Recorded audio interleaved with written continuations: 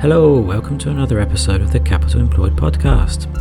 For this episode, we had the pleasure of being joined by Jeremy McKeown, who is a consultant at Dowgate Wealth based in London. Jeremy has worked in the city for over 4 decades in both fund management and stockbroking. He also writes an excellent blog called Hypernormal Times, which we recommend listeners subscribe to. In this episode, Jeremy discusses his investment style and what types of companies he likes to invest in.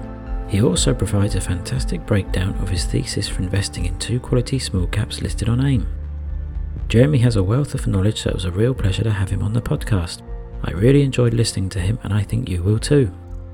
Before we begin, make sure to add your email to the Capital Employed email list. Every so often we publish exclusive interviews that are only available to those on the list. To receive these bonus episodes, please visit capitalemployed.fm/exclusive and add your email to the list. Okay, let's jump into this week's episode. Please enjoy my conversation with Jeremy.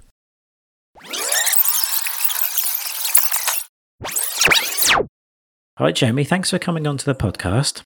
Thanks for having me. It's great to be here. Can you provide a brief overview of your background? How did you get involved in investing? Yeah, sure. So I've been working in the UK stock market since the early 1980s. Mostly in that time I've worked in equity sales and corporate broking, working with UK mid and small cap companies. So I guess over that period I've been witness to several different market cycles, lots of different corporate events, some corporate failures and some corporate frauds and some spectacular successes too. So I guess over that time I've also got to know quite a range of different investors and been able to observe their styles and their decision making at quite close quarter. And in this time, most of this time, I was investing my own money, but as a secondary, as a side hustle, if you like, or as the whim took me. But after retiring from full-time institutional broking a couple of years ago now, I've just spent a bit of time during lockdown trying to distill from from the experience I've had, what lessons I should apply going forward, just so I could manage my own money, my own funds with a bit more rigor and a bit more discipline. Because I think as an investor, one thing I would note is that you need to have some form of process or style in order to develop the right mindset to have conviction. I think that's more important than actually what that style is. And while there's a fine line between being dogmatic and having conviction, I think having a system, having a framework is important in just providing that ability to hold your nerve when the markets might go against you. Okay, and you're currently at Dowgate Wealth. What is your role there? Yeah, so Dowgate Wealth was only set up quite recently by a group of wealth managers who'd previously worked for Hargreaves Hale. They're a team of stock-picking wealth managers running bespoke portfolios for high net worth individuals, small charities, the usual sort of wealth management client base.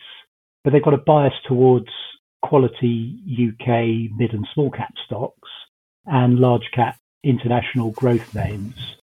It's a business that is jointly owned by the staff and by Dowgate Capital, which is the parent company.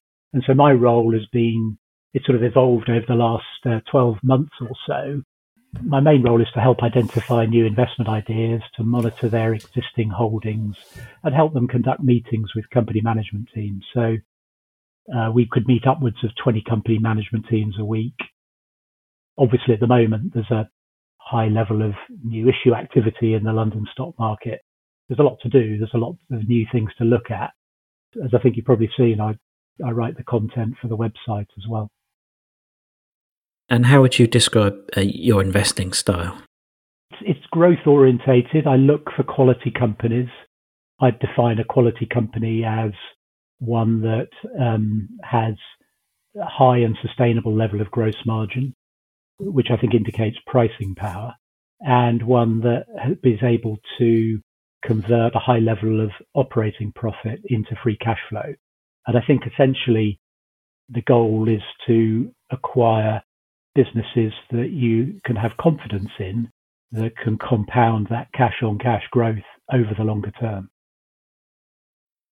Can you talk us about maybe two stocks in your portfolio that you feel have good long-term potential? What was the thesis for investing? Yeah, sure. So I think they're pretty consistent with what I've already said. I mean, first of all, I probably should just make a quick disclaimer that these are my personal views. They're not necessarily the views of anyone I work for, including Dowgate Wealth or Dowgate Capital. And obviously anyone listening to this should do their own research and take their own advice. But having listened to your podcast over the last few weeks and months, it's interesting to note that some of your previous guests have covered stocks I know and like, such as Alpha FX and Naked Wines. But the two companies that I thought I'd just mention are Aquis Exchange and Cakebox Holdings. I thought it might be a podcast first for you, John. We're going to discuss high frequency trading and cream cakes all in one episode. First off is Aquis Exchange. Aquis is a multilateral equity trading facility that's regulated and operates in the UK and the EU. It's what we used to call a stock exchange. And one thing I can attest to is that stock exchanges are not what they used to be.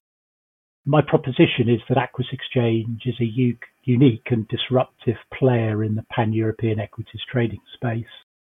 This is obviously a rapidly changing market, and it operates at the intersection of computer networking and financial market regulation.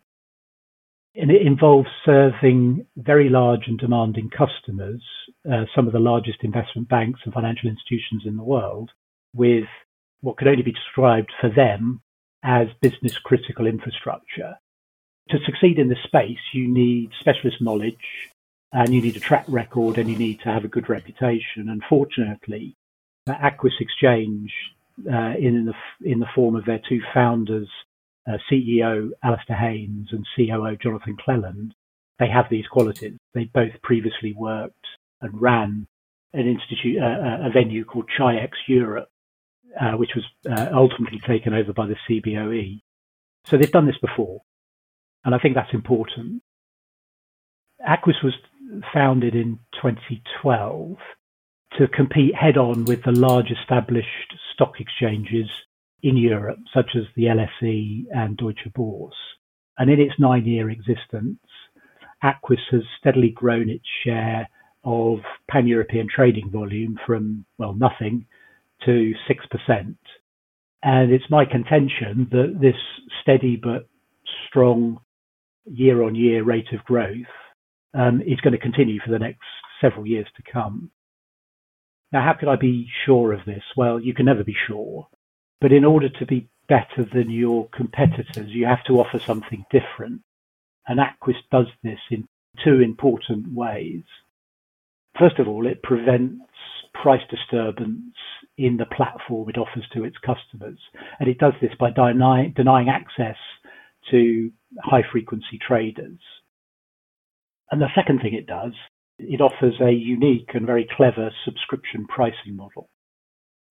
Aquis is a technology-led business, and a combination of its ability to offer a surveillance to its exchange and have it with its own proprietary matching engine, it's able to prevent what Aquis describes as aggressive non-client proprietary traders who have a tendency to disturb the price on its exchange.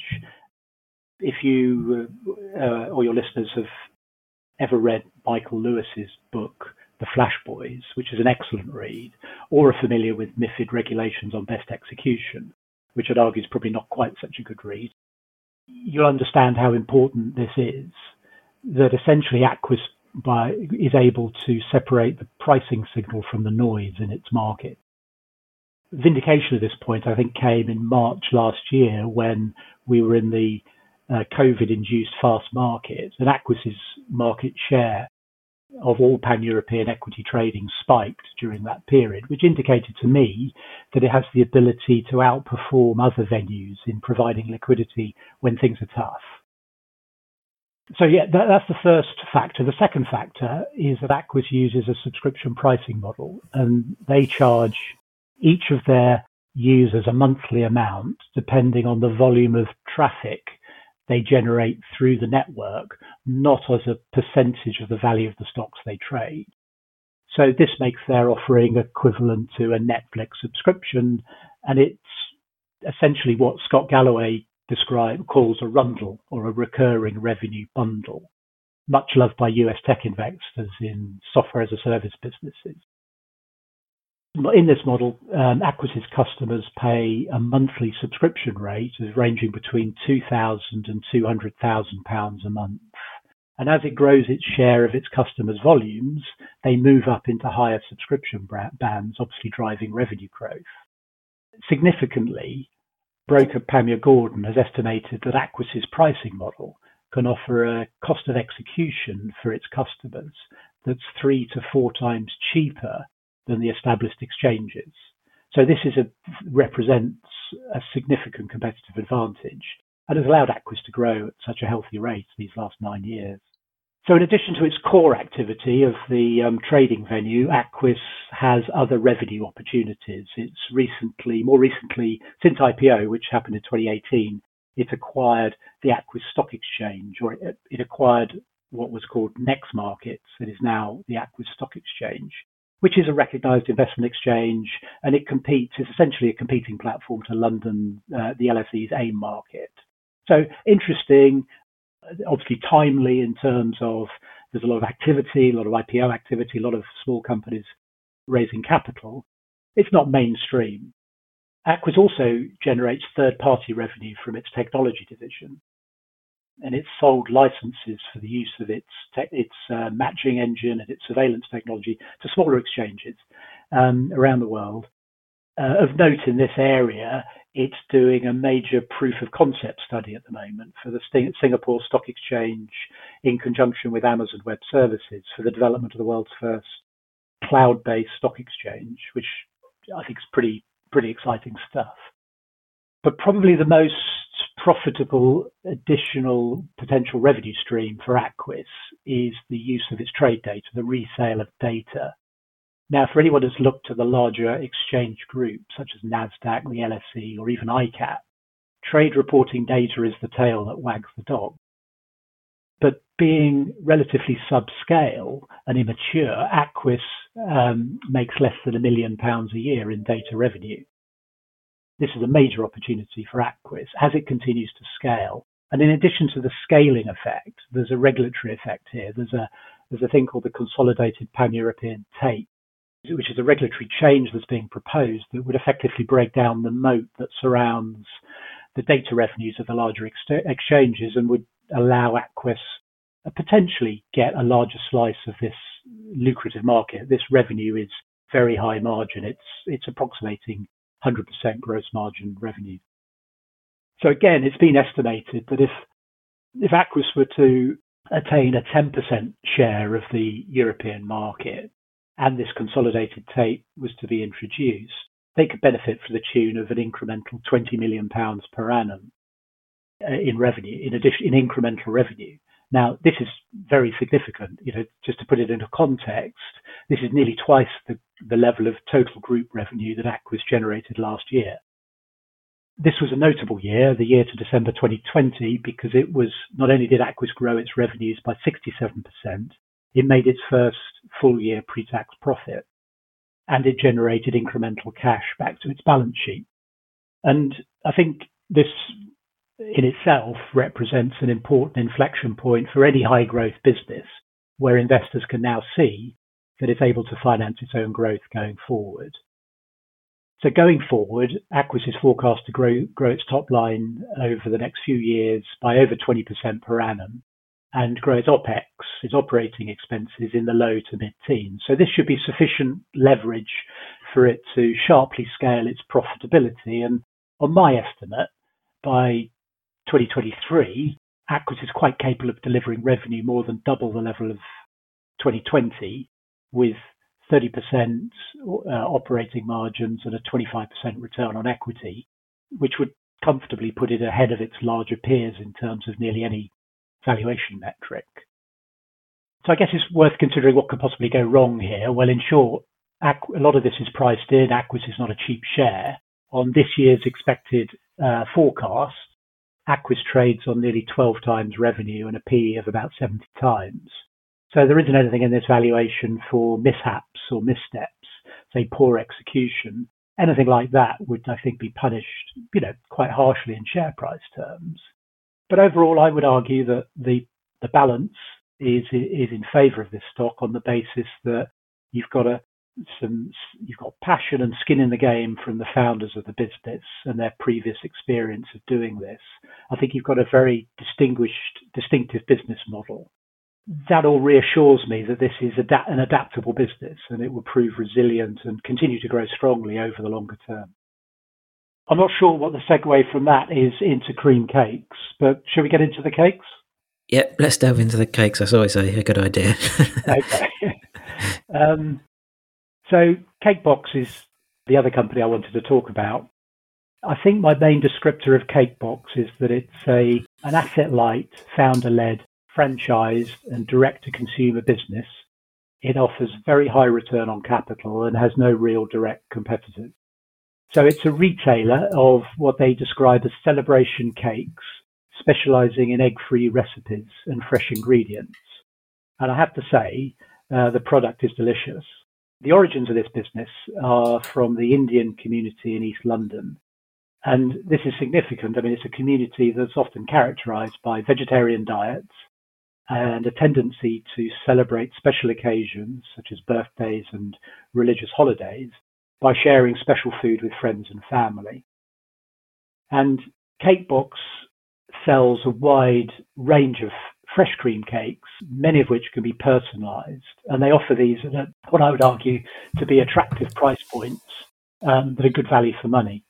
I ordered a cake for my father's 90th birthday. It more than adequately fed about a dozen of us, to universal approval, I should say, and it's a cost of significantly less than 50 quid. I can't remember the exact cost, but it was very good value for money. I ordered it online the day before, and the taste was much fresher and lighter than the equivalent cake from a supermarket. And it was also personalised, and it was very well presented. It went down really well. So this business was founded in 2008 in East London by Sukh Chamdal, who's the CEO, and he was joined shortly after by his CFO, a gentleman called Pardip Das. And Pardip had joined, he'd had prior experience working in the UK hospitality franchising sector. He worked as a financial controller with Starbucks. And it's really the franchise expansion. They've now got 175 fully franchised stores that's driven the growth of Cakebox. Cakebox itself generates the bulk of its revenue from supplying sponge to these franchisees at a tasty gross margin for them of something like 70%. And I see here some really interesting parallels to the rollout of Domino's Pizza. And Domino's Pizza, I would argue, is probably one of the biggest winners in the global food service industry of the past 40 or 50 years. They both franchise out the distribution of carbohydrates layered with animal fat. But much more importantly, these businesses both enjoy high margins and low levels of capital employed, and therefore offer strong returns on capital. I'd also suggest, by the way, that I think that the market for cream cakes is less competitive than the market for delivered pizza. One of the many things that caught my eye about Cakebox when I first looked at it is that at the time of the IPO, it didn't raise any equity, and they've always maintained that they don't need to raise equity now or in the future, and that's because the business is so fabulously cash generative. Despite having sold down shares at IPO and subsequently, the founders together still own something over 40% of the equity, so they have substantial skin in the game. And this business has managed to grow revenues over 30% per annum over the last 5 years with a very attractive margin structure. It has 50% gross margins, 25% EBITDA margins, and I would argue that as this business scales, these margins are likely to increase. The main driver is as they scale, the supply of sponge will become a more significant proportion of their sales, and the level of online sales will increase. Both of these are higher margin activities. But because this is an asset-light model, it has a very robust and cash-positive balance sheet. But underlying all this success, it's really down to the franchisees. And what Cakebox management enthuse about and work very hard on is making sure they look after their franchisees. And enable their franchisees to achieve good returns in their businesses. Typical franchisee invests around £145,000 per store, and the franchise period they sign up for is initial 5 years, which is then extendable. The franchisees typically achieve a payback on this investment in just 20 months. This is very strong economics at the franchisee level, at the store level. I mentioned Cakebox some time ago to a former colleague of mine, suggesting it was a great opportunity. And he said, well, we should start a franchise rather than buy the shares. And I think he probably had a good point. So this franchise model drives down costs, and it delivers freshly curated and customized product at the point of sale. And it creates a product at a price point that simply the large food retailers or small mom and pop cream cake shops just can't compete with. The great thing about the franchising model is it allows the Cakebox management team to run a very simple business. All they have to worry about, and they do it very well, is focus on producing and delivering the ingredients, mainly the sponge, to the stores, recruiting new franchisees and developing new products, which they're working very hard on. Current forecasts, to talk about valuation, current forecasts would suggest that Cakebox is on a PE for this year of 25 times earnings. So it's not cheap, but Cakebox is going to grow earnings this year by something of the order of 40%.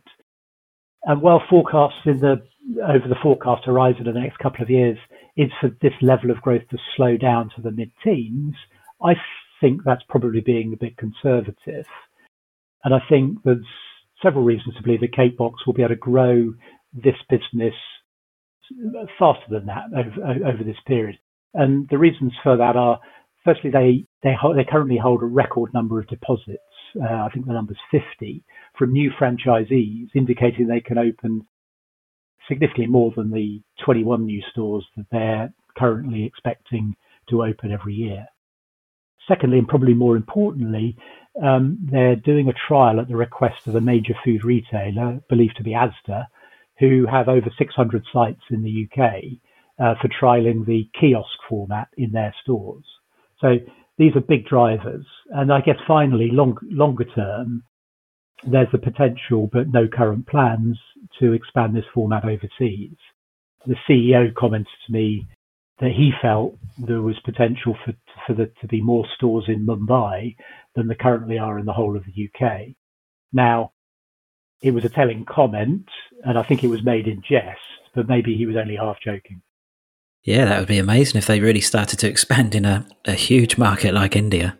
Absolutely, yeah. Okay. Thanks for that, Jeremy. Two really good breakdowns there of two very interesting companies. We're coming towards the end, but I just wanted to ask you, because you've been involved in investing for so many decades, what are the most important lessons you've kind of learned over your time in investing? That's interesting, because last year, during lockdown, I wrote a piece really to myself called The Lessons I Learned About Investing. And in summary, the sort of main points were that you need to get real asset protection, which is what we talked about, that pricing power really matters, which I think we have spoken about too.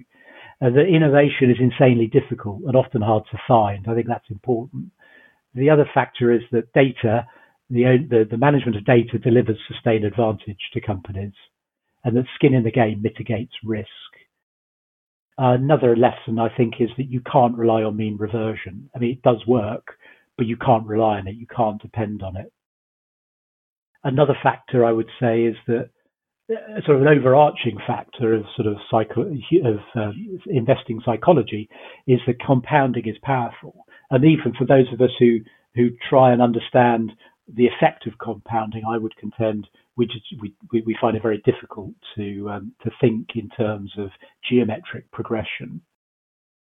Debt is dangerous. And finally, I would say my ultimate lesson is you just buy and hold and let compounding compound.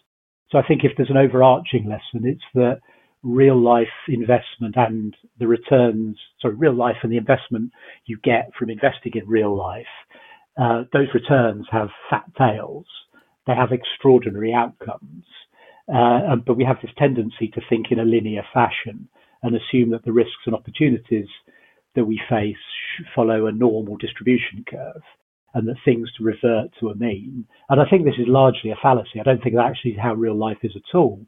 Markets have these highly skewed outcomes. I know Bailey Gifford quotes Professor of Finance from Arizona, who's done a long-term study to show that over 80% of stock market returns have been generated just from 4% of listed companies.